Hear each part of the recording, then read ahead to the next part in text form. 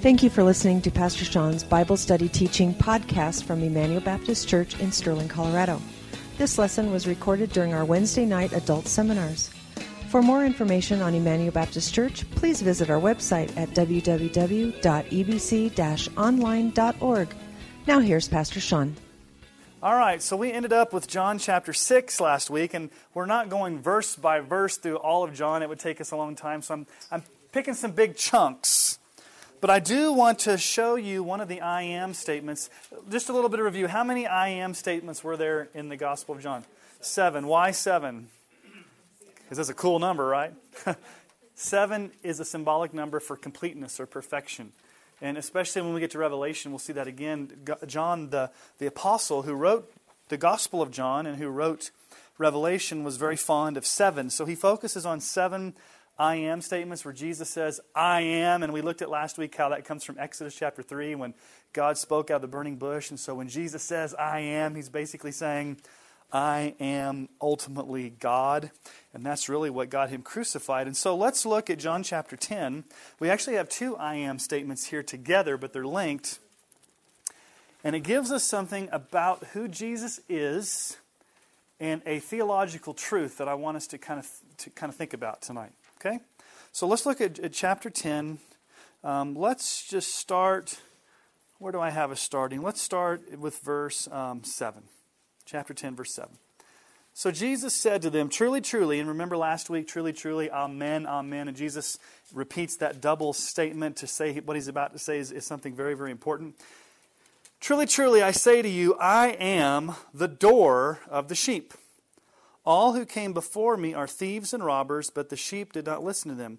I am the door. Now let's just stop right there. Is Jesus a literal door? He's not wooden on a hinge and swings back and forth. It's a metaphorical statement, right? What is a door? What does a door do? It opens and closes to allow entrance. So when Jesus says, I am the door, what's he basically saying? I'm the entry point into a relationship with God, okay? He's not one of many doors. He is the only door. So let's keep going here. I am the door. If anyone enters by me, he will be saved and will go in and out and find pasture. The thief comes only to steal, kill, and destroy. I have come that they may have life and have it abundantly. Now, who is the thief in this little story that Jesus is telling? The adversary, Satan. What does the name Satan mean? Anybody know? Yeah, the word Satan means adversary. The word devil means accuser. Here, the devil is referred to as a thief. What's he coming to do? Steal, kill, and destroy.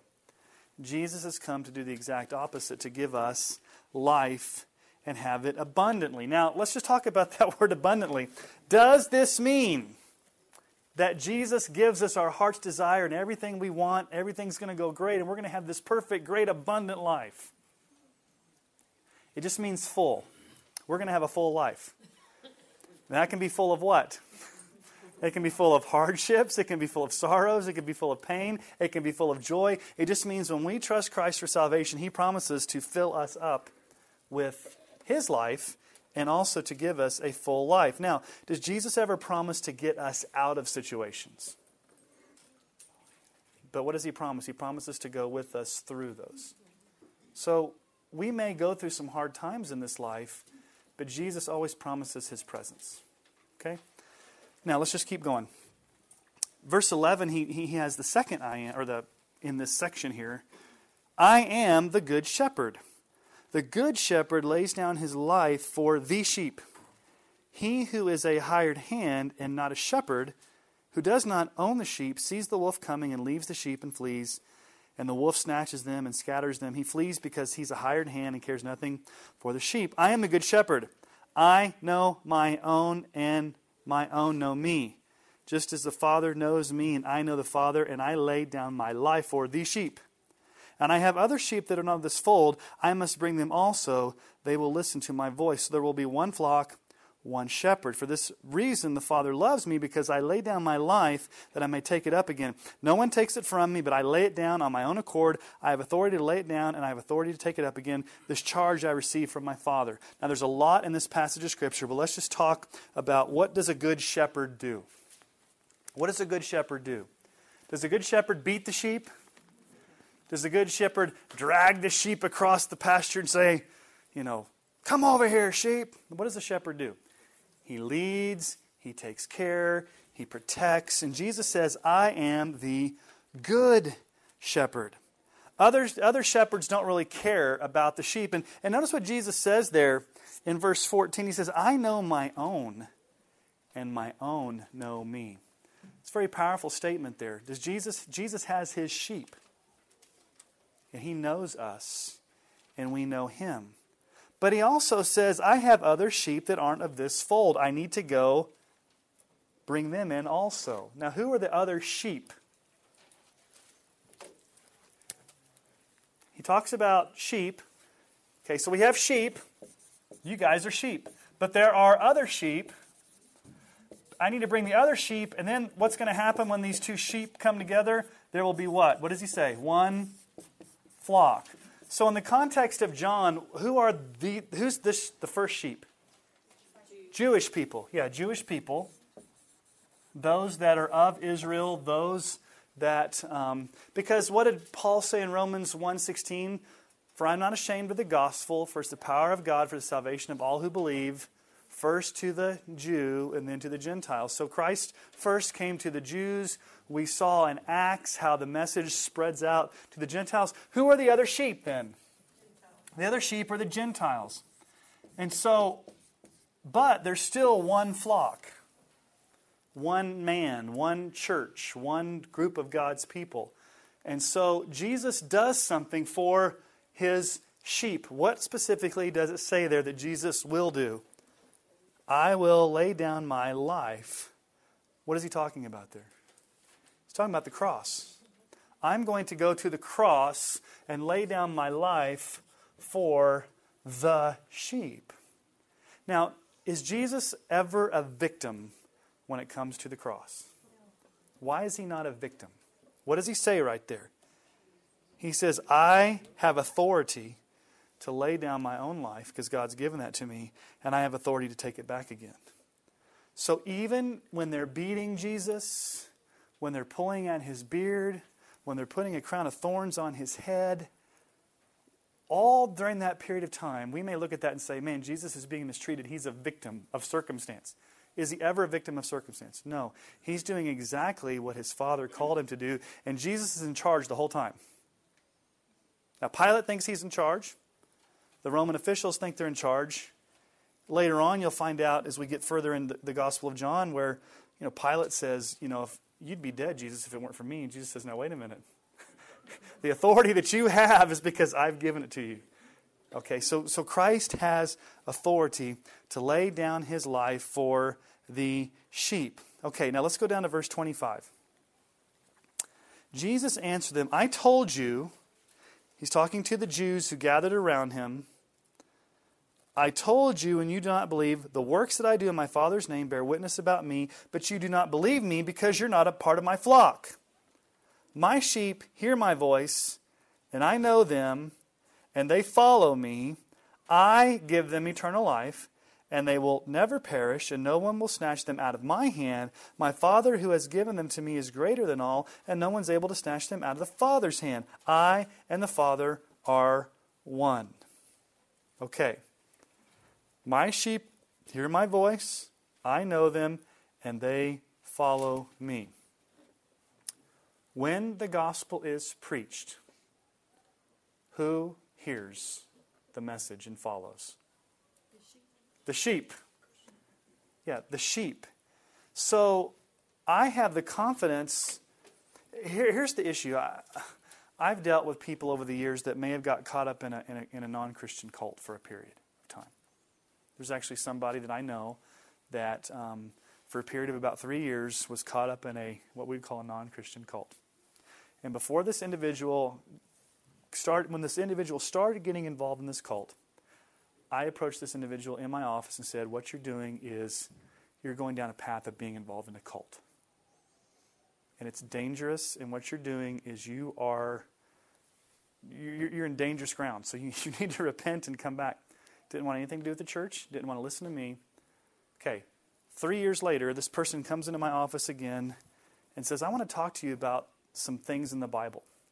And those of you that know me, I hardly ever get angry with other people. I'm pretty calm in my office. But this person was trying to tell me something that was absolutely false, heretical. And I said, let's read the Scripture.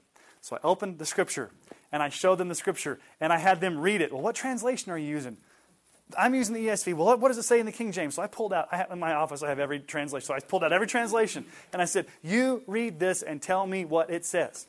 So the person read it, and I said, what you just told me contradicts what this says. And she says, well, I'm going to have to go back and study. I'm like, no, read this. I got pretty angry. I'm like, read the Bible. And so I was really harsh. The only time I've ever been harsh with this person, I said, you are dangerously in a position where you are not believing God's Word when you're clearly reading it. And you need to repent, or if you don't repent, I'm going to tell you, you're going to go to hell. And this person's like, wow. Okay, 2 weeks later, I didn't think much about it. I thought, man, 2 weeks later, this person comes into my office weeping and says, I need to tell you something, Pastor Sean. God has opened my eyes that I was involved in a non-Christian cult, and I've thrown away all those tapes. I've thrown away all those teachings. I need to repent before you. I submit to your authority. I submit to the church's authority. I was wrong. I was deluded. And now I want to understand more about what the Bible says. Thank you for getting in my face. Now, the sheep hear the voice of the shepherd. It may take somebody getting in their face to yell at them, but if you're truly a sheep, you have the confidence to know that you'll hear the voice of Christ. Even like if you have wayward children, or you have people that you love, that you know that they're probably a Christian, you have the confidence to know that they're truly a sheep. They will hear the voice of God, and they will follow Christ. Now notice what Jesus says there in verse 26, an emphatic statement. I give them eternal life. Who gives us eternal life? Do we give ourselves eternal life? I give them eternal life. And they will what? Never. Okay, I'm going to teach you guys a term. In the Greek language, there's something called an emphatic negation. Okay? What in the world's an emphatic negation? All right, you guys tell me, what's a negation? Like a negative, like no or never. What's emphatic? Strong, okay? So, when Jesus says they will never perish right there, it's the strongest way in the Greek language to express the fact that his sheep will never perish out of his hand. So we could probably translate it, if we were to translate it like in an English translation, Jesus would say, I give them eternal life and they will never, no, not ever, ever perish. Or something like that. Okay?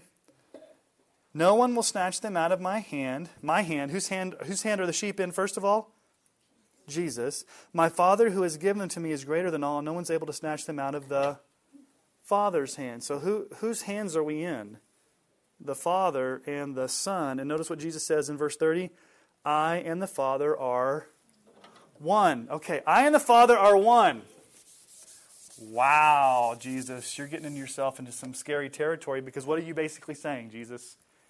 You are God. He's basically said, I am. You remember Jewish people back when Moses was in the wilderness and God spoke to him through the burning bush and said, let my people go? That was me. Now look at the next verse. The Jews picked up stones again to stone him. Why did they want to stone Jesus at that moment? Blasphemy. Because he claimed to be God. And there was a time earlier when he said, before Abraham was, I am. So in this I am statement, remember what a sign is, guys. This is not necessarily a sign miracle, but what's his point in this I am statement? When he says, I am the good shepherd, what in fact is Jesus saying about himself? He is absolutely going to lay down his life for the sheep. He's going to take care of those sheep. Those sheep are going to follow him. Those sheep are going to hear him. He's going to do everything in his power to love, redeem, hold, keep, protect those sheep. So if you're a sheep tonight, what confidence do you have in your shepherd? A lot of confidence. That even though, like, if you wander over to the edge of the field and you're about to go off a cliff, what's the shepherd going to do? He's a good shepherd.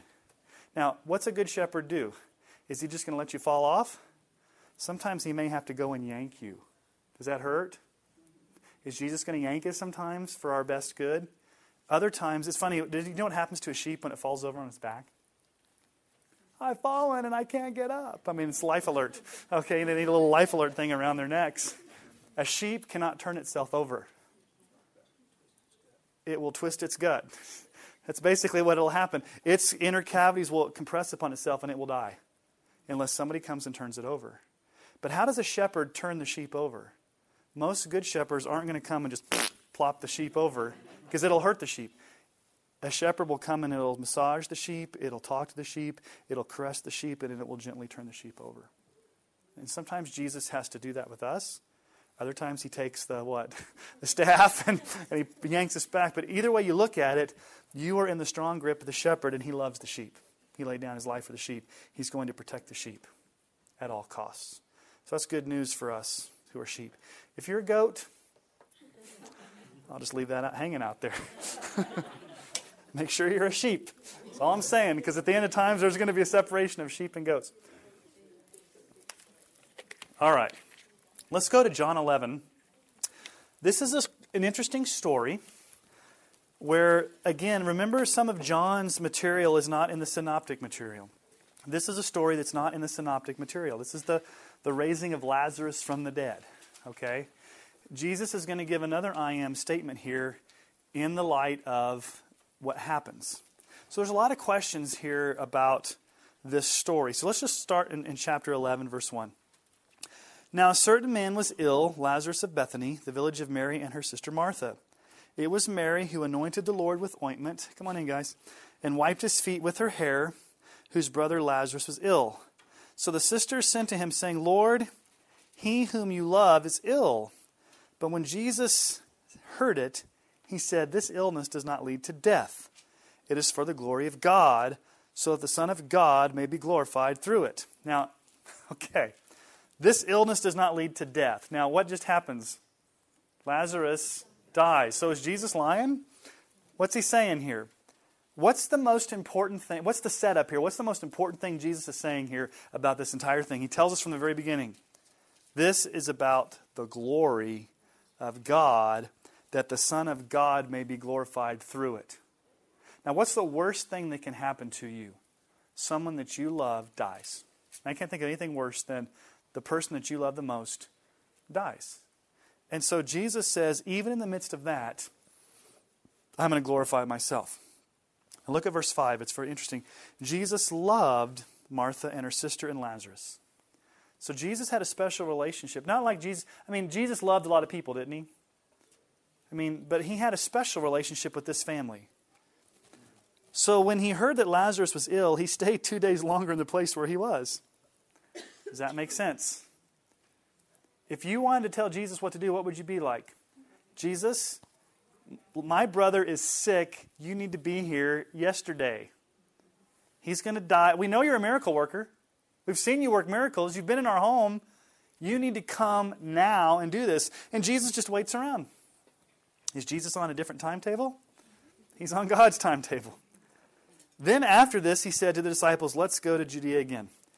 The disciple says, Rabbi, the Jews were just now seeking to stone you, and you're going there again? Jesus answered, are there not 12 hours in the day? If anyone walks in the day, he does not stumble because he sees the light of this world. But if anyone walks in the night, he stumbles because the light is not in him. After saying these things, he said to them, our friend Lazarus has fallen asleep, but I go to awaken him. The disciples said to him, Lord, if he has fallen asleep, he will recover. Now Jesus had spoken of his death, but they thought he meant he was taking a rest and sleep. Then Jesus told them plainly, I love that. Jesus told them plainly, Lazarus has died. And for your sake, I'm glad I was not there, so that you may believe. But let's go to him. Now, this doesn't make a lot of sense. Jesus saying, he's died, but I'm really glad we weren't there when he died, for your sake. I know what's going to happen, but for your sake, I'm glad that we weren't there when he died, because this is for your faith. This is for your belief. So Thomas, called the twin, said to his fellow disciples, let us go, that we may die with him.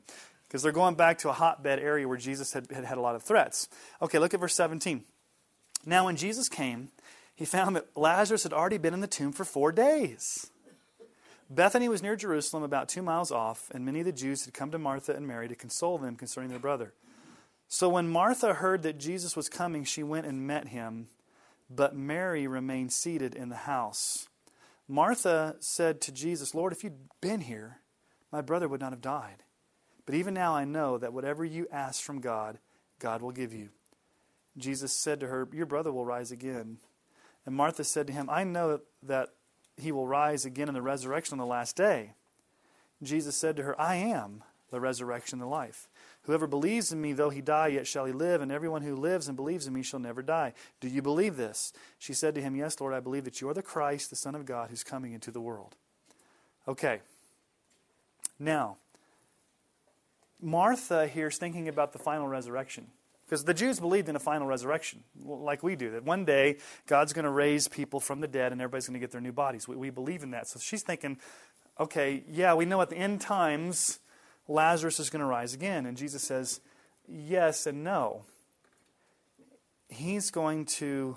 Does Jesus ever tell Martha, I'm going to go raise Lazarus from the dead? What does he say? Instead of saying, this is what I'm going to do, what does he say? This is who I am. What does he say there?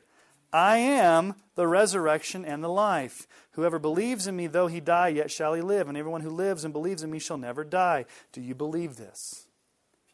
So Jesus gives another I am statement. They're saying, I am the resurrection and the life. I am the source of eternal life. I'm the one who's going to resurrect myself. And because I'm going to resurrect, everyone who believes in me will experience eternal life. And so let's keep moving through the text here. Verse 28. When she said this, she went and called her sister Mary, saying in private, the teacher is here and calling for you. And when she heard it, she rose quickly and went to him. Now Jesus had not yet come to the village, but was still in the place where Martha had met him. When the Jews who were with her in the house, consoling her, saw Mary rise quickly and go out, they followed her, supposing that she was going to the tomb to weep there. Now when Mary came to where Jesus was and saw him, she fell at his feet, saying to him, Lord, if you'd been here, my brother would not have died. When Jesus saw her weeping, and the Jews who had come with her also weeping, he was deeply moved in his spirit and greatly troubled. Okay, let's just stop right there. He was deeply moved in his spirit and greatly troubled. The literal translation, he snorted like a horse. Jesus was mad. Jesus was sad. We're not Gnostics who believe Jesus didn't have any emotions. He was fully man, right? So he can experience anguish. He can experience anger. He can experience pain. He can experience sadness. And then we come to verse 34. Where have you laid him? They said to him, Lord, come and see. Jesus wept. Now remember growing up, you always want to memorize the easiest scripture to memorize? Jesus wept. And we kind of throw that out there like, Jesus wept. It wasn't like Jesus shed a little tear, like like the Indian on that commercial back in the old days when the litter, that one tear coming down his face. Jesus wept here meant it was really like a powerful weeping. He was deeply weeping. Why was Jesus weeping and why was Jesus mad? Why do you think he was mad?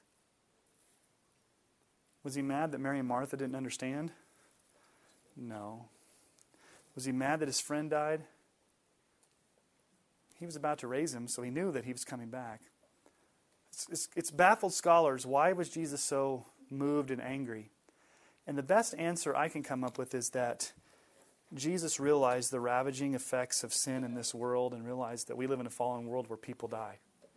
And it just bothered him to realize that there's death in this world and that one day everything's going to be made right. But in that moment, he felt the full weight of the fact that there's sin and death and destruction in this world. Okay, so let's look at verse 38. Then Jesus, deeply moved again, came to the tomb. It was a cave, and a stone lay against it, and Jesus said, take away the stone. This is a great part. Martha, the sister of the dead man, said to him, Lord, by this time there will be an odor. Anybody have a King James? I think it says, he will stinketh. Stinketh. And that's what it says. By this time, Lord, he will stinketh. There will be an odor, for he has been dead 4 days. Jesus said to her, did I not tell you that if you believed, you would see what? The glory of God. Didn't Jesus say earlier, I'm doing this for the glory of God, that he would be glorified through this. So they took away the stone, and Jesus lifted up his eyes and said, Father, I thank you that you have heard me. I know that you always hear me, but I said this on account of the people standing around, that they may believe that you sent me. Okay, this is a time where Jesus is praying to the Father, but he always prays to the Father, right? Why is he praying at this point? He's like, God, Father, you and I have this great relationship, and we have this very intimate relationship, and I'm always praying to you, and you're always hearing me, but the reason I'm praying to you right now in front of everybody else here is for their faith, for their benefit, so that they would believe. Now, when he had said these things, he cried out with a loud voice, Lazarus, come out. Does it make sense to beckon a dead person to come out of a tomb? Does it make sense? It did for Jesus. Many of you remember Art Azurdia that came and preached in our church many years back, and he tells a story about how he used to grow. When he was first married, him and his wife lived in a morgue when they were going through college, and he said it was really kind of creepy, but he said, what would happen if I walked down to the basement of the morgue and took a big, huge pin and poked the toe of a dead person? What would happen? They would not respond or do anything. He said what would really be scary is if they went, ow, and rose up. That would mean they weren't dead. You can poke and prod and do everything you can to a dead person, but are they going to respond? Okay, you cannot, you preach to a dead person come out. But what happens here? The man who had died came out, his hands and feet bound with linen strips, and his face wrapped with the cloth. Jesus said to him, unbind him and let him go. So, there's power in the call, right? The call affected the resurrection. So when Jesus called out, why did Jesus, this is what Alistair Begg says. You guys know Alistair Begg? He's a Scottish pastor here in America. Dear ones, he always uses words like that. He said the reason that Jesus said, Lazarus, come out, because if he just said, come out, all the tombs would come out. Everybody would be resurrected. There's power in the call. So the call of Christ affected the resurrection of a dead man. And what did the dead man do? He came out and he came to Jesus. Now, this is a physical example of a call going out to a dead person rising and coming to Christ. Okay, metaphorically or spiritually, what's this a picture of?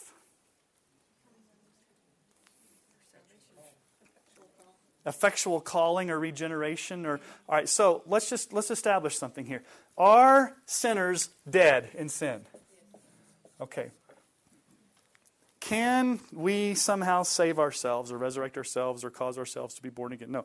God must do something. So, when a preacher stands up and preaches or calls to dead people, I'm doing something that's impossible. I stand up on Sunday morning and tell people, repent and believe in Jesus. Do I have any power to cause people to do that? Okay, but the call goes out, right? When the call goes out, is there power in the call through the Holy Spirit? What does the Holy Spirit do in the moment of the call? Now, there's an external call that goes out to everybody, but there's an internal call that happens when God does that work of bringing a dead sinner to life. What happens when a person actually believes,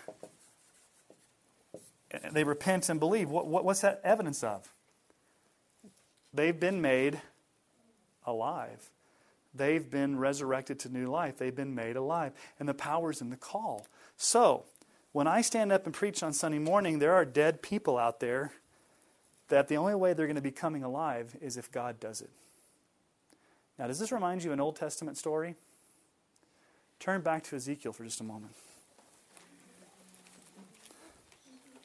Another situation where a guy was told to preach to dead people. Look at Ezekiel chapter 37. Now, what would happen if Lazarus would have Lazarus said, no, I want to stay dead, Jesus, keep me in the tomb? Would that have made sense? Lazarus came out and responded because there was power in the call to bring him to life. And what did he do? He came to Christ. Okay? So, when you share, I'm speaking here of a preacher, but anytime you share the gospel with someone that's lost, you're facing the same situation. When you're talking with a lost person, whether it's over coffee, over your backyard fence, at work, when you're talking to a lost person, they are dead. And the only way they're ever going to be made alive is if God does something. But how does God do that? What's the means God uses to bring a dead person to life? He uses your mouth in your message, right? Is there anything big about your mouth? Well, some of you, that was kind of a trick question. Some spouses are like, well, yeah, he's kind of got something there. When you speak the gospel, is there anything, you're just speaking the gospel, right? But what happens when you speak the gospel? Is there power in the message? You bet. Is there power in the Holy Spirit? You bet. Can you bring anybody to life? What's the one thing you can do? Open your mouth and testify. And God does the work of regeneration. Now let's look at Ezekiel 37, verse 1. The hand of the Lord was upon me, and He brought me out in the Spirit of the Lord and set me in the middle of a valley that was full of bones. Dead, right? And He led me around among them, and behold, there were very many of them on the surface of the valley. And behold, they were very dry. And He said to me, Son of man, can these bones live? And like any good person, it's questioned by God. And I answered, oh, Lord God, you know. Okay. Yeah, sure, God. They can, if it's coming from you. Then He said to me, prophesy over these bones, and say to them, O dry bones, hear the word of the Lord. Thus says the Lord God to these bones, behold, I will cause breath to enter you, and you shall live. And I will lay sinews upon you, and will cause flesh to come upon you, and cover you with skin, and put breath in you, and you shall live, and you shall know that I am the Lord. Now, does this make any sense for Ezekiel to preach to dead bones? God says, preach to these bones. Preach to them. Okay, if you were Ezekiel, what would you do? There's a bunch of skeletons, moldy in a field, and God has me out here to preach a message to them. Dear bones, we're gathered here today. No, I don't know. I'm going to preach to the bones. God's telling me to do this. Okay, so what does He do? Verse 7. So I prophesied as I was commanded. I'm not going to question God. I'm going to preach. Doesn't make sense. These bones are dead. I'm going to preach. But look at what happens. As I prophesied, there was a sound. And behold, a rattling, and the bones came together, bone to its bone. And I looked, and behold, there were sinews on them, and flesh had come upon them, and skin had covered them, but there was no breath in them. Then He said to me, prophesy to the breath. Prophesy, son of man, and say to the breath, thus says the Lord God, come from the four winds, O breath, and breathe on these slain, that they may live. So I prophesied as He commanded, and the breath came into them, and they lived and stood on their feet, an exceedingly great army. Okay, what's the breath? Ruach. You guys all say that? It's the Hebrew word for breath, ruach. It also means spirit. So, when you stand up or sit down or whatever, whenever you open your mouth to share the gospel with dead people, how are they ever going to be raised to life? Breath has to come into them. And how does that come? Through the Holy Spirit. Now go down and look at verse 14. And I will put my spirit within you, and you shall live, and I will place you in your own land, and you shall know that I am the Lord. I have spoken, I will do it, declares the Lord. Remember John 3 last week? The Spirit blows where it will, like the wind. So you've got two metaphors in the Bible, one from the Old Testament of preaching to dead people, and then once you preach, something happens to bring them to life. One example is Jesus doing it. The other example is Ezekiel doing it. But in both cases, you've got dead people that come to life through the proclamation of the gospel. That's what a preacher has to deal with every Sunday when he stands up to preach. That's what you have to deal with anytime you share the gospel with a lost person. You are dealing with something that you can't manufacture. Can you get a decision out of someone? Can you talk to someone long enough? Just believe what I say. Let me twist your arm. Let me put it a different way. Let me sugarcoat it. Can we, in and of ourselves, ever affect this true regeneration? Can we get people to make a decision? Yes, we can. Is that true salvation? If you get 20 kids in this room right now, all under the age of 10, with the power of manipulation and persuasion, I can get them all to ask Jesus into their heart and believe that they're Christians. Any adult can do that if they really wanted to. Because kids are impressionable and they're not going to, especially if it's the pastor, unless you have little Johnny Satanist that doesn't want to do, he's the only one there. No, I don't want to believe in Jesus. How many of you want to go to heaven? Every kid's going to raise their hand. All right, you're all saved. Have a nice life. Now, you can get kids to make decisions. You can get kids to raise their hands. But true salvation is what? You go from death to life. And only God can do that. So when you look at Lazarus, not only, it's a couple of things, it's also a picture of the final resurrection. Because it's a picture really of three realities. Has Jesus died and rose again yet in the story? No. So it's a picture of the resurrection of Jesus. It's a picture of regeneration of the sinner to a new faith in Christ. And number three, it's a picture of the final resurrection where we too will one day rise to new life. Lazarus has an interesting experience. He's going to get to rise from the dead twice. He died twice. It's kind of weird. But in redemptive history, this is a situation where Jesus did this. Why? What's the bottom line why Jesus did this? So God would be glorified. So that he could tell everyone, I am what? The resurrection and the life. Okay. Remember how I said chapter 13 was the shifting place in the Gospel of John? You don't remember that. That's okay. I said that. You trust me. Chapter 13, we move into what's called the upper room discourse. In chapters 13, 14, chapters 13 and 14, they're in the upper room, celebrating the Lord's Supper. Chapter 15, they move out of there and they go down into, Jesus is probably talking to them on their way to the Garden of Gethsemane. And then in chapter 17, Jesus prays in the Garden of Gethsemane. And then basically in chapter 18 is when Jesus is arrested. So for chapters 13 through 17, you've got this whole section here called the Upper Room Discourse, where Jesus has got his disciples there, and it's really that Thursday night. Because when is Jesus crucified? He's arrested early in the morning on Friday. So this is the celebration of the Last Supper, the Lord's Supper, the Passover. But it's interesting what Jesus does. In chapter 13, we have another bit of information here that we don't have in the other synoptic Gospels, in Matthew, Mark, and Luke. It's only pertinent to the Gospel of John, and that is the washing of the disciples' feet. Now let's look at this story, because it's very interesting. Again, we see the authority of Christ. We see the sovereignty of Christ. We see the omniscience of Christ. We see Christ fulfilling all righteousness. So let's look at chapter 13, verse 1. Now before the feast of Passover, when Jesus knew that his hour had come to depart out of this world to the Father, having loved his own who were in the world, he loved them to the end. Now, John often talks about the hour. Jesus knew that his hour had come. That's shorthand for what? The cross.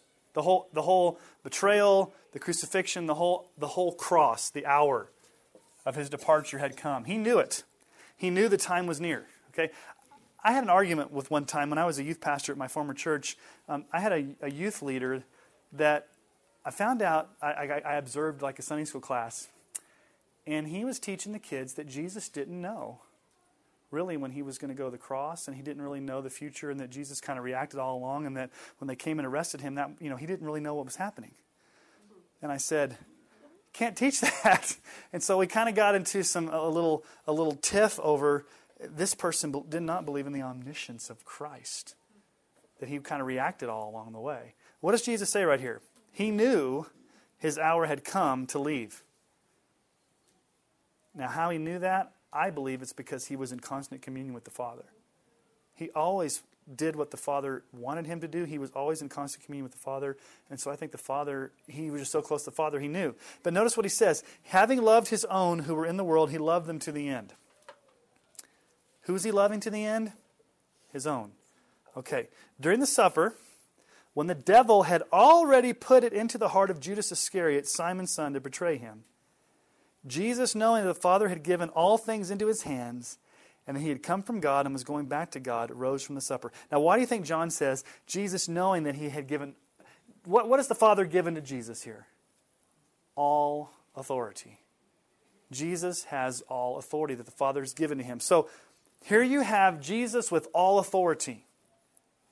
Now, there's a setup here because Jesus having all authority, all power, omniscience, complete power, what he's about to do next shows that Jesus is absolutely, totally aware of who he is, what his mission is, and what it means for him to love his disciples. It's shocking when you think about it. So what does he do? Verse 4, he rose from supper, he laid aside his outer garments, and taking a towel, tied it around his waist. Now, let's just talk about what Jesus does here. Only slaves were the ones that would wear these like towel things. Jesus takes off his outer garment, and Jesus basically dresses like a slave. They had this huge long towel that they would wrap around, and only the slaves were the ones that would wipe people's feet, wash people's feet. Now, were there paved streets back there in those days? Dusty, muddy, dirty. Did they wear like combat boots? No, they wore sandals. So when you came into a home, it was customary to take off your shoes, and then the slaves of the house would come and wash your feet so that you could be presentable. I mean, even in Asian cultures, like when we go to India, anytime, even this is the most bizarre thing. You go to India and you go into, Dave knows what I'm talking about, you go into a little hut that's probably about, some of those huts, Dave, were about like the size of half of this room here, and about this tall, yeah, for us tall. You still have to take off your shoes to go in. Their floor may be totally dirty, but it's their culture to take off your shoes to go into their house. It was just a sign of respect. In those Middle Eastern and Asian cultures, taking off shoes, but the slaves would come and wash people's feet. And Jesus, who has all authority, all power, knowing that he's about to die, what does he do? He says, at this moment, I'm going to become a slave. And what does he do? He poured water into a basin and began to wash the disciples' feet and to wipe them with the towel that was wrapped around him. Now, it does not say this in the text, but I'm assuming that he did wash Judas's feet. I'm sure he didn't go, okay, I'm going to wash Peter's, I'm going to wash Andrew's, I'm going to wash John. Oh, I'm not going to wash Judas's. Do you think Jesus knew that Judas was going to betray him? Absolutely. It's shocking. Now look at what happens with Peter. He came to Simon Peter, who said to him, Lord, do you wash my feet? Peter's shocked. He's like, Jesus, you shouldn't be doing this. This is reserved for a slave. Don't you dare lower yourself to be a slave and wash my feet. You can't do this, Jesus. This is beneath you. And then Jesus answered him, what I'm doing you do not understand now, but afterward you will understand.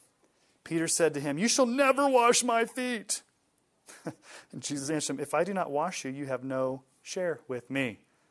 Peter said to him, Lord, not my feet also, but my hands and my head. Okay, Jesus, if that's the way it is, give me a whole bath. Okay. One moment, you're never going to do this, Jesus. Next moment, give me a whole bath. Because if you don't wash me, I have no part in you. Verse 10, Jesus said to him, the one who has bathed does not need to wash except for his feet, but is completely clean, and you are clean, but not every one of you. Why are they clean? Because they've been saved by grace. Okay, this foot washing here is not a salvific thing. It's not for their salvation. And Jesus tells us what the purpose of it is here in just a moment. But he says, all of you are clean except for one of you.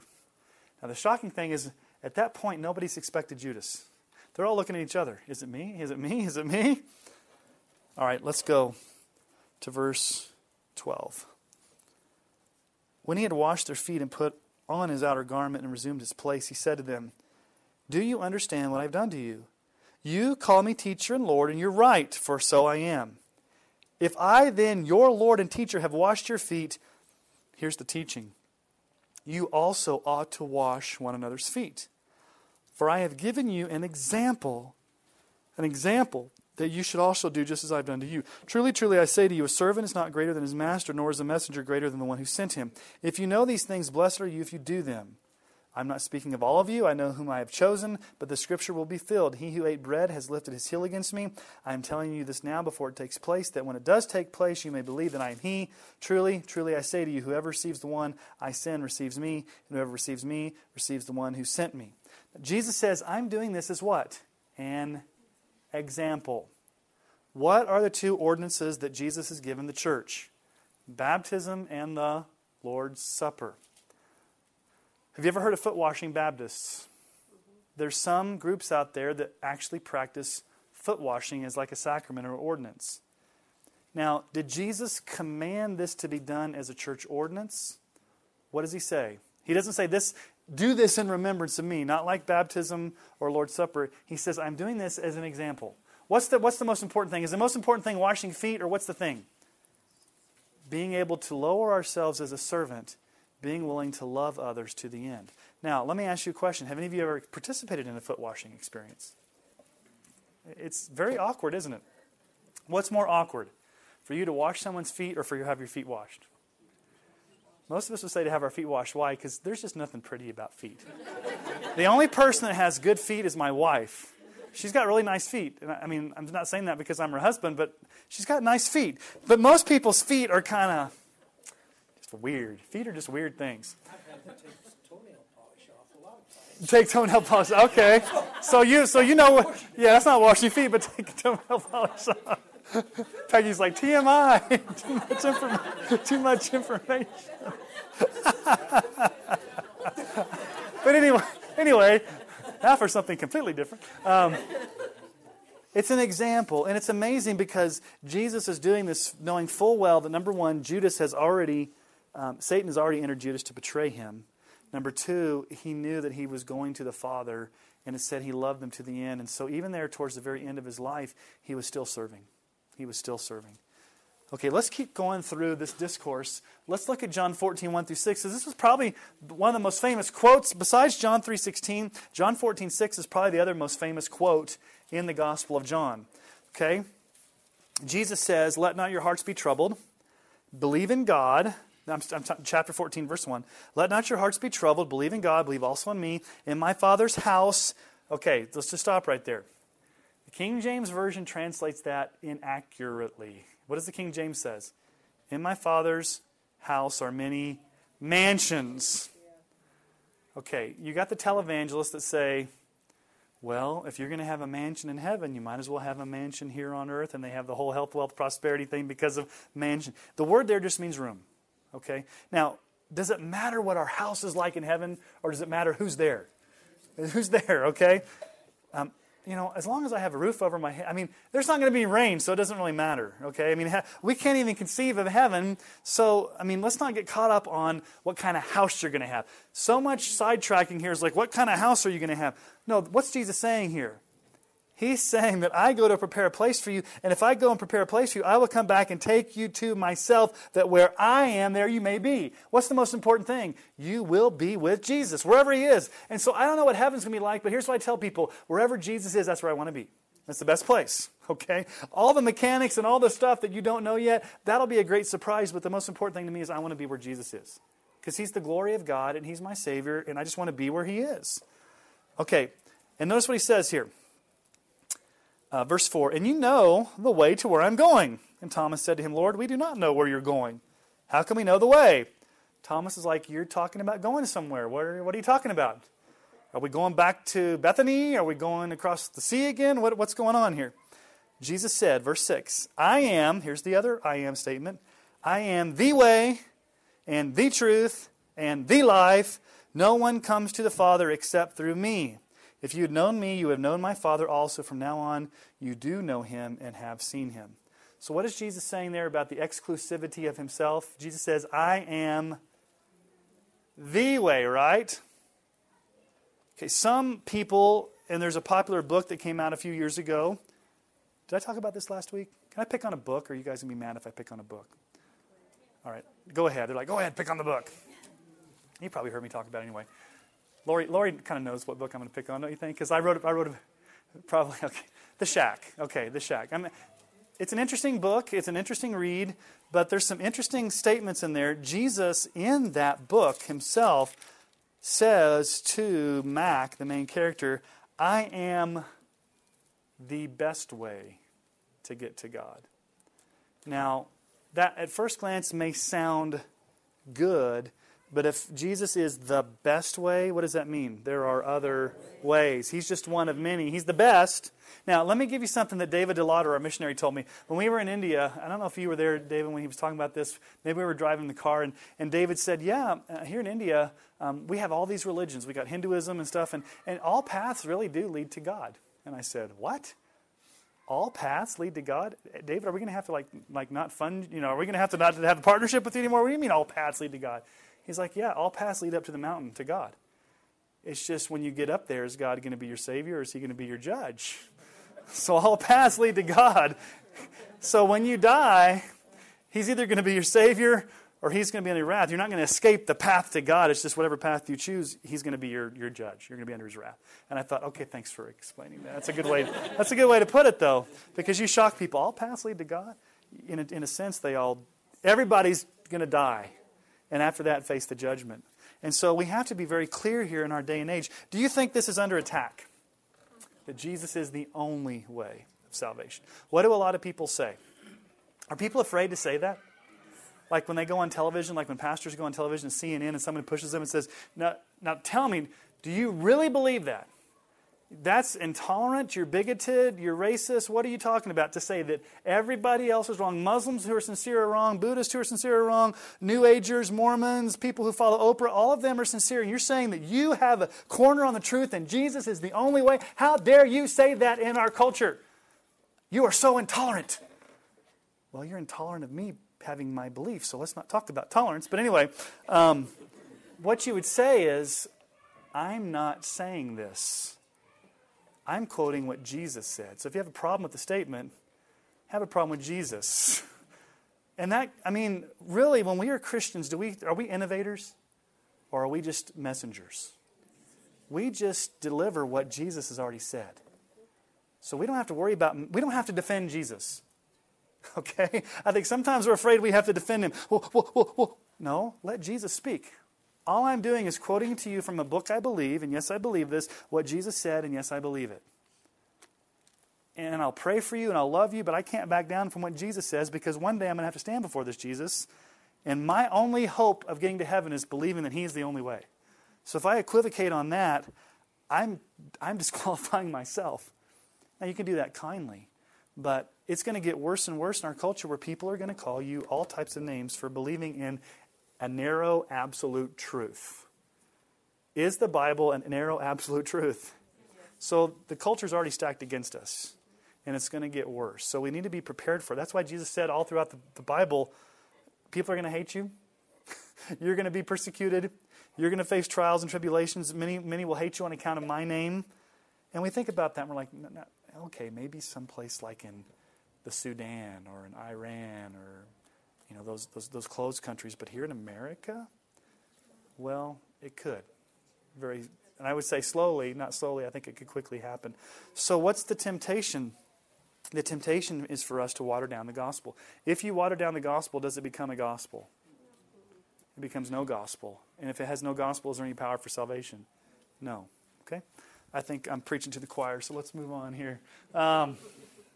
Now, if you get down to chapter 14, verse 31, you see a transition. They're in the upper room, okay, like we picture where they're celebrating the Last Supper. Verse 31, he says, "But I do as the Father has commanded me, so that the world may know that I love the Father. Rise, let us go from here."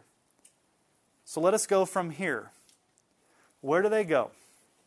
We don't really know, but we probably are thinking that, okay, here's Jerusalem, and here's like the city of Jerusalem over here on the left. Here's the Kidron Valley. And there's what's called the Kidron Brook. And then you go up the hill, and here's the Garden of Gethsemane. And then you go up, and here's the Mount of Olives. So most scholars believe that the room was somewhere over here in Jerusalem. Let us go from here. We know they're going to the Garden of Gethsemane. Okay? But Jesus has to cross, they have to cross down the Kidron Brook and get to the Garden of Gethsemane. Now, there's something very interesting. Josephus is a Jewish historian that wrote a lot about what was going on during that time. This is Passover. Okay? They're celebrating Passover. Over 1 million people are coming to Jerusalem. What do you do at Passover? You kill lambs. What happens with the blood that those lambs are killed with? There's got to be some place to dispose them. The disposal trough, the disposal area, was the Kidron Brook. So as Jesus comes to the Kidron Brook, some people say it could have been knee-high in blood. So think about emotionally, Jesus stops. The lamb's blood is flowing, and he has to drudge his disciples through this to the Garden of Gethsemane where he's about to pray. Do you think Jesus thought, lambs being sacrificed, I'm the Lamb of God. My hour has come. Do you think the disciples kind of caught the feeling? They're probably thinking, man, I just have to walk through blood. Jesus knows what's going to happen. And so let us go on from there. And then he talks about, I am the vine. I am the vine. Well, where are they when he talks about I am the vine? They're in a garden which has what? Vines. So it just makes sense. I'm sure Jesus probably even stopped and picked up the vine and said, okay, guys, object lesson. Here's a vine. Here's a branch. I am the vine. Okay? I'm not going to spend a lot of time on John 15, 1 through 11, because I think that we dealt with that, not extensively, but we talked about it a little bit on Sunday morning. But just to know there, let's just look at one verse there. Verse 5. This is the last I am statement that Jesus makes. Okay? In John. I'm going to save it for later, but I have to tip my hand. In Revelation, we have some more I am statements, which makes sense when John's the gospel writer and he wrote Revelation. But what does Jesus say in John 15:5? I am the vine, you are the branches. Whoever abides in me and I in him, he it is that bears much fruit, for apart from me you can do nothing. What does it mean that Jesus is a vine and we're a branch? Can a branch survive without the vine? What does it do? It withers, it dies, it crustily fades away. Sap, what does sap do? Sap goes through the root system, goes to the vine, it provides nourishment. And so Jesus, what he's saying here is, I'm the ultimate source of nourishment. I'm the ultimate source of life. You need to stay connected to me, because apart from me, you can do nothing. Now, does that mean that you can't walk and chew gum at the same time? If you're not praying to Jesus, you can't do anything. What's he saying there? What's the context? He it is that bears much fruit. It's fruit bearing. And probably more, when we think about fruit bearing there, it's not so much like the fruit of the Spirit, it's more so evangelism. We really can't do anything in our own power as far as seeing the kingdom of God advance or seeing people get saved or all these things happen. We really can't see anything of significant power and spiritual vitality in and of ourselves. It has to be Christ doing all of that. Okay? Now, let's talk about the Holy Spirit. Because in John chapter 14, 15, and 16, he brings up the Holy Spirit numerous times. Now, before we talk about the Holy Spirit, let me just ask you a very simple question. When Jesus was physically on earth, how extensive was his ministry, geographically wise? Did he ever go to China? Did he ever really go outside? There's a couple times he went outside of Judea, but for the most part, where did he stay? He stayed on that small sliver of land that we call Palestine. Okay, so geographically, Jesus' ministry was limited. Okay, at the end of his ministry, how extensive was it just in numbers? How many people really, truly believed in Jesus? How does Acts begin? How many people are there? 120 in an upper room. Remember, he fed 5,000. So, did Jesus have a massive following? Okay. Could Jesus be in two places at once? Well, if he wanted to, but what were the limitations of Jesus having a body? The limitations of having a body, okay?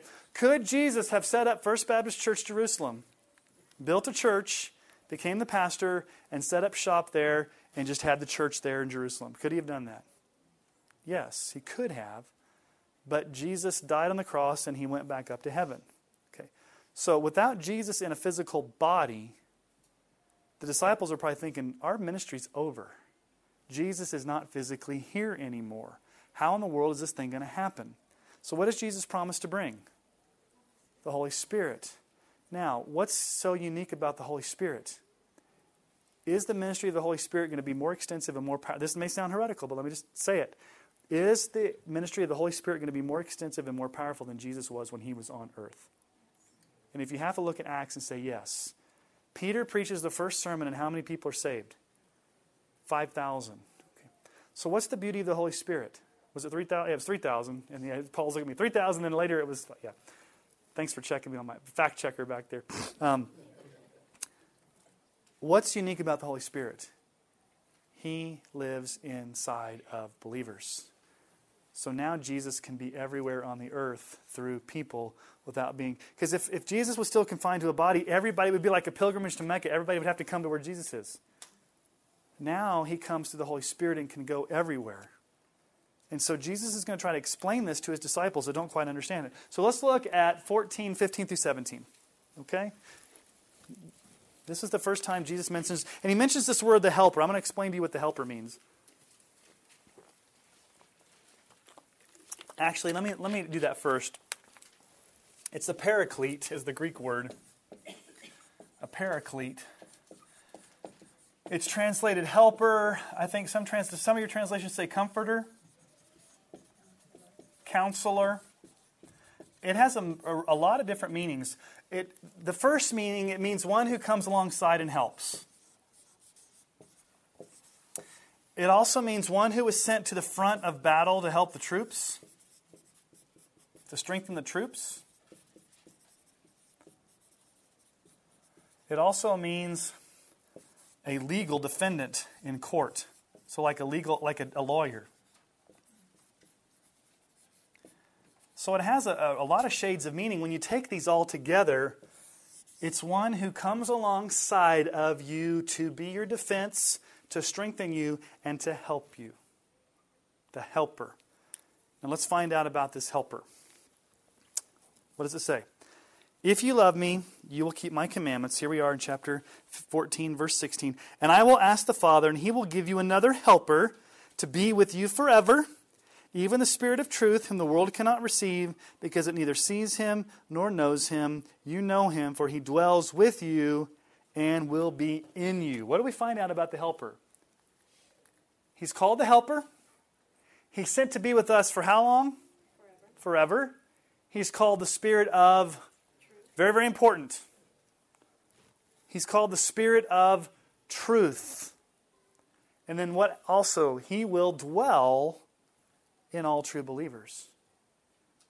Can you conceive of the fact that the God of the universe, through the Holy Spirit, takes up residence in your very body?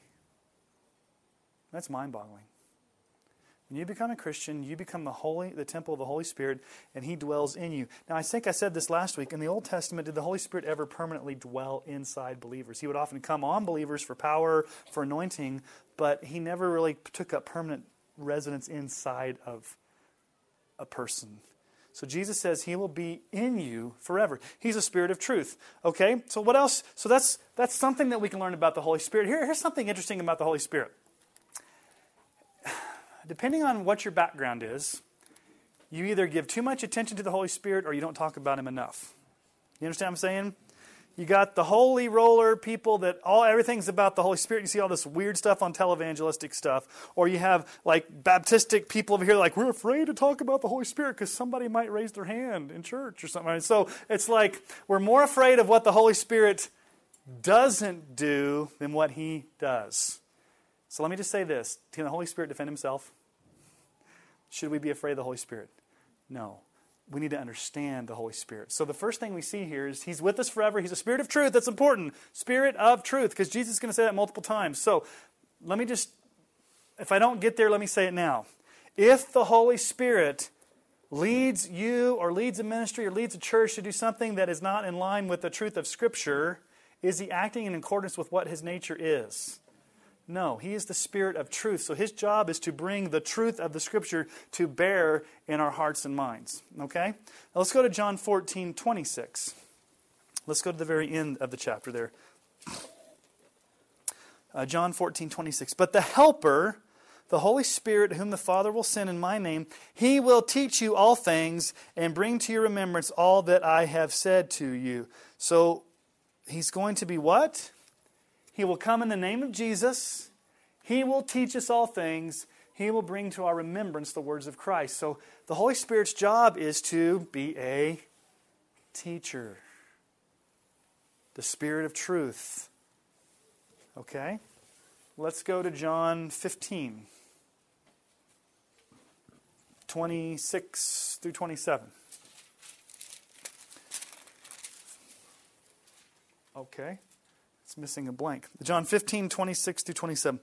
But when the Helper comes, whom I will send to you from the Father, the Spirit of truth, who proceeds from the Father, He will bear witness about me. What's the goal of the Holy Spirit? To bear witness to Jesus, to point to Jesus, to show us Jesus, to open our eyes to Jesus, to be the Spirit of truth, to witness about Jesus. Okay, let's go to John 16, 7 through 15.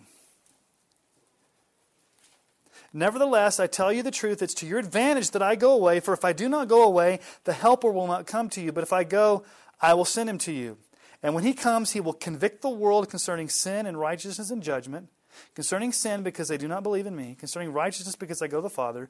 And you will see me no longer. Concerning judgment, because the ruler of this world is judged. I still have many things to say to you, but you cannot bear them now. When the Spirit of truth comes, he will guide you into all the truth. For he will speak on his own authority. But whatever he hears, he will speak, and he will declare to you the things that are to come. He will glorify me, for he will take what is mine and declare it to you.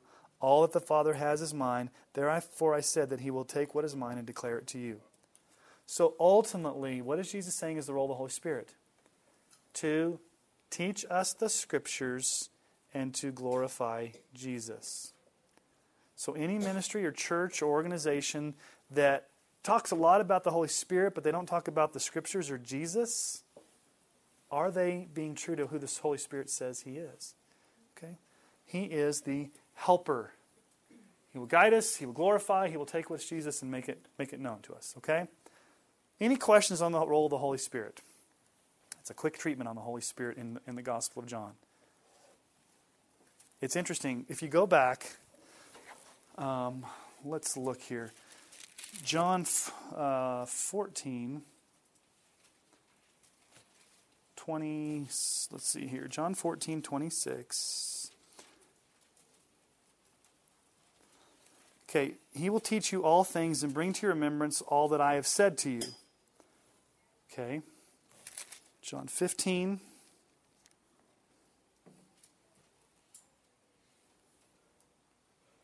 I'm trying to find.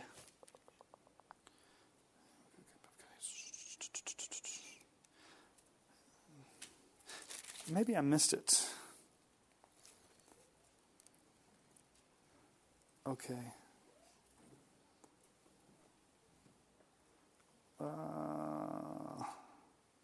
I can't find it here, but it's interesting. If you go back, well, I can't.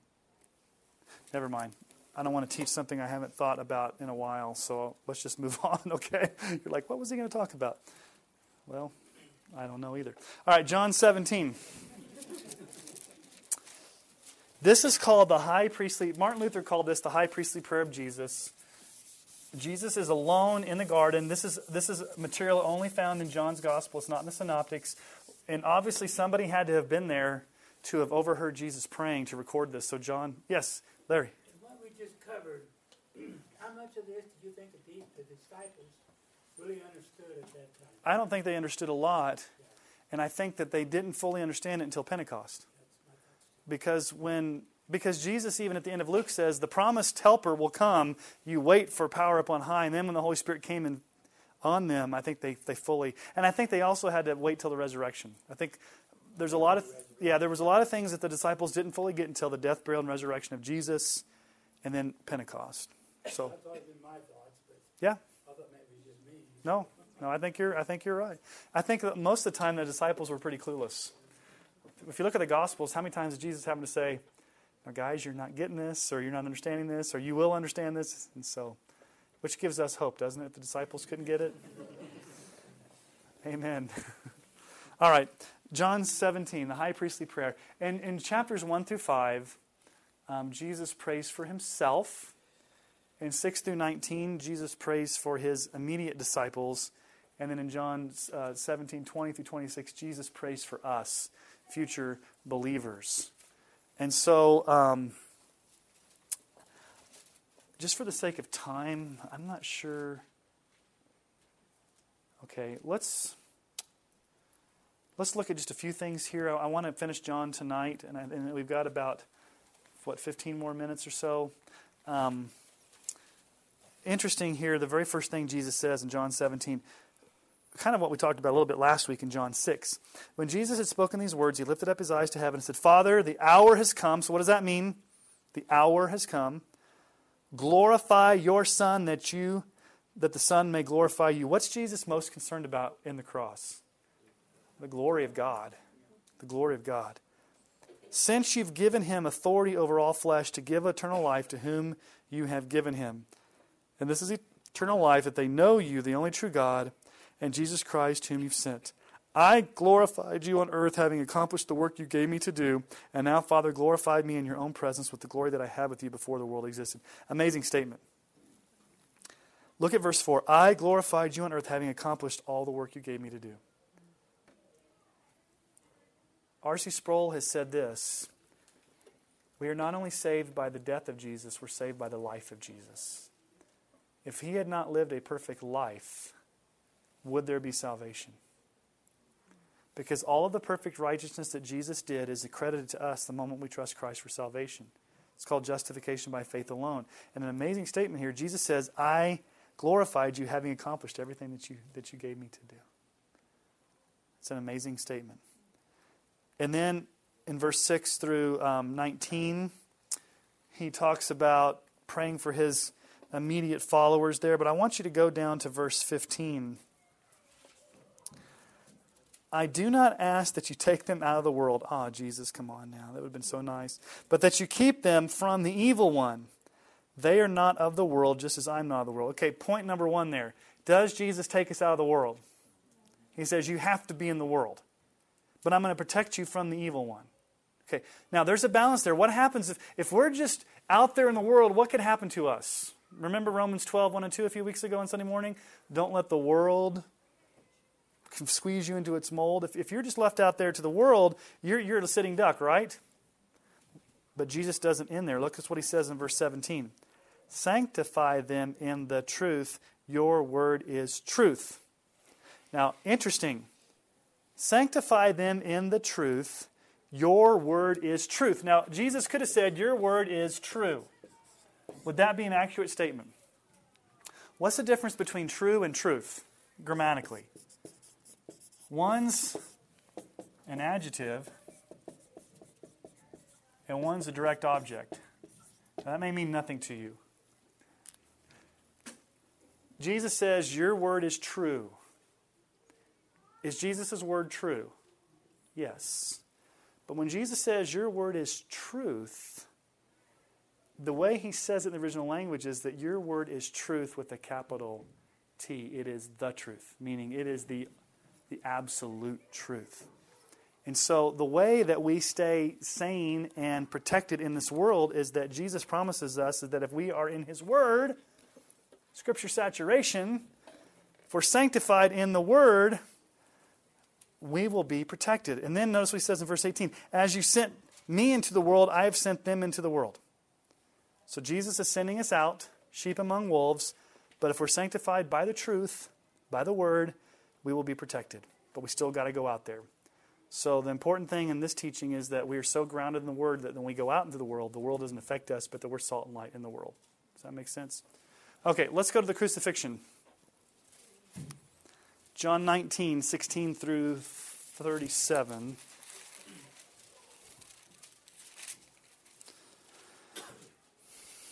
So, he delivered him over to be crucified. So they took Jesus, and he went out bearing his own cross to the place called the place of the skull, which in Aramaic is called Golgotha. There they crucified him, and with 2 others, one on either side, and Jesus between them. Pilate also wrote an inscription and put it on the cross. It read, Jesus of Nazareth, the King of the Jews. Many of the Jews read this inscription, for the place where Jesus was crucified was near the city, and it was written in Aramaic, in Latin, and in Greek. So the chief priest of the Jews said to Pilate, do not write the King of the Jews, but rather this man said, I am the King of the Jews. Pilate answered, what I have written, I have written. When the soldiers had crucified Jesus, they took his garments and divided them into 4 parts, 1 part for each soldier, also his tunic.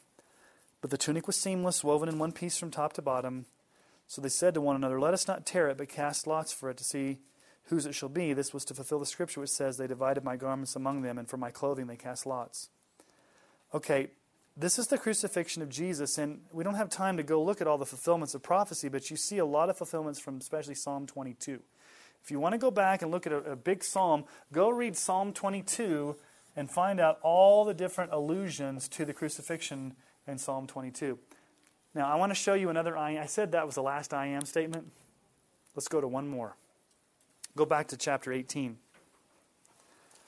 Jesus is in the garden. The soldiers are out there getting ready to arrest him. Judas has betrayed him with a kiss. Look at verse 4. And again, if we doubt that Jesus doesn't know the future, John 18:4. Then Jesus, knowing all that would happen to him, came forward and said to them, "Whom do you seek?" They answered him, "Jesus of Nazareth." Jesus said to them, "I am." We have he there to make it sense, but the original text is "I am." Judas, who betrayed him, was standing with them. When Jesus said to them, "I am," they drew back and fell to the ground. Who are you seeking? Jesus, I am. They fall back because of the power of his word right there. Even in the midst of his arrest, Jesus still has authority. Now, when we go back to the crucifixion, look at verse 28, back in chapter 19. After this, knowing that all was now finished, said to fulfill the scripture, "I thirst." A jar full of sour wine stood there, so they put a sponge full of the sour wine on a hyssop branch and held it to his mouth. When Jesus had received the sour wine, he said, "It is finished." And he bowed his head and gave up his spirit. Jesus, knowing that all was now finished, he cried out, "It is finished." It's one word in the original language. It's tetelestai. It means paid in full. When a document was used, like when you would go get a document and you'd pay something in full, like if you paid off your mortgage, which most of us would like, they'd stamp this stamp on the mortgage or the document saying tetelestai. It's been paid in full.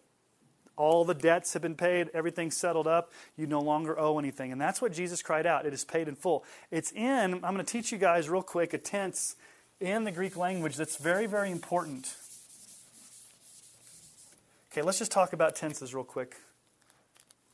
What's the present tense? Something is happening as ongoing. It's ongoing action. So Jesus isn't saying, "It's finishing." Is that what he's saying there? Okay. We have a past tense, right? What is past tense? Something came to a completion. A simple completed action.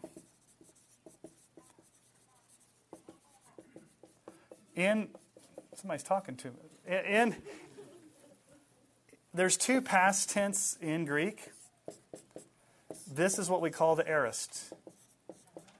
The aorist tense just means simple action. It came to completion. I went to the store. Simple past tense, right? Okay. Jesus uses a different past tense here when he says it is finished. It's called the perfect tense. The way the perfect tense translates is it means that an action came to a completion, but the results are ongoing in the present. So it's really hard to translate in English, but when Jesus says it is finished, it's basically saying, it came to a completion on the cross, and what I finished still stands completed in the present. It's an absolute completion. Does that make sense? So that perfect tense makes it a stronger tense in the Greek language to show the absolute finished work of Christ on the cross. Now, he could have just said, "It's finished," aorist, and he would have been correct. It's finished. It came to a completion. But perfect tense, it came to a completion, and what Jesus accomplished there, it has the ongoing effects of that are standing now into the present. We don't have a tense like that in English. That's the beauty of why God had the Bible written in Greek. So that you can have those tenses that add a deep theological meaning. Does that make sense? That was a real quick Greek lesson on the perfect tense. Any questions on that? Does that make sense? Or did I totally confuse you? Okay. Let's talk about the resurrection, because I want to get finished here. John 20. Let's look at 24 through 29. You know the story. He appears to Mary Magdalene, and then he goes to the disciples. But then Thomas the doubter, he's not there when Jesus shows up, and so everybody's saying, "Yeah, he's alive, he's alive." And Thomas is like, "Unless I see, He's from Missouri. Show me state. Unless I see it, I'm not going to believe it. So let's look at verse 24, chapter 20. Now Thomas, one of the 12, called the twin, was not with them when Jesus came. So the other disciples told him, "We've seen the Lord." But he said to them, "Unless I see in his hands the mark of the nails, and place my finger in the mark of the nails, and believe my hand and side, I will never believe." Is that just a casual, I don't think I'm going to believe it? It's a defiant, I will never believe it unless I see it. It's got to be proved to me, Jesus. Okay, 8 days later, his disciples were inside again, and Thomas was with them. Although the doors were locked, Jesus came and stood among them and said, "Peace be with you." Then he said to Thomas, "Put your finger here and see my hands, and put out your hand and place it on my side. Do not disbelieve, but believe." And Thomas answered him, "My Lord and my God." Jesus said to him, "Have you believed because you've seen? Blessed are those who've not seen and yet believed." Now, 2 things on this. What does Thomas call Jesus? My Lord and my God. It's no longer just rabbi. Thomas says, I am submitting my life to you as God. You are God. And then Jesus says, you've been blessed because you've seen me. How many people actually got to see Jesus resurrected? It says over 500 witnesses in 1 Corinthians. But Jesus says, blessed are those who have not seen and yet have believed. Who does that include? Us. Jesus is saying there's going to be a group of people in the future that are going to be just as blessed as you, Thomas. You have the privilege of touching my body, but they're going to have the privilege of believing me whom they have not seen, because the power of the Holy Spirit is going to come in them and dwell in them, and then one day they will see me face to face. Now, then you get the purpose of the book, what I said there in verse 30. The purpose is at the very end. Now, Jesus did many other signs in the presence of the disciples, which are not written in this book, but these are written so that you may believe that Jesus is the Christ, the Son of God, and that by believing you may have life in His name. Now, let's go to the very last sentence in the Gospel of John, which is an amazing sentence. John 21:25. Very last sentence. Now, there are also many other things that Jesus did. Were every one of them to be written, I suppose that the world itself could not contain the books that would be written. Isn't that amazing? Think about all the books that are in the world. You go to the Library of Congress and see all those books. So that's how the Gospel of John ends.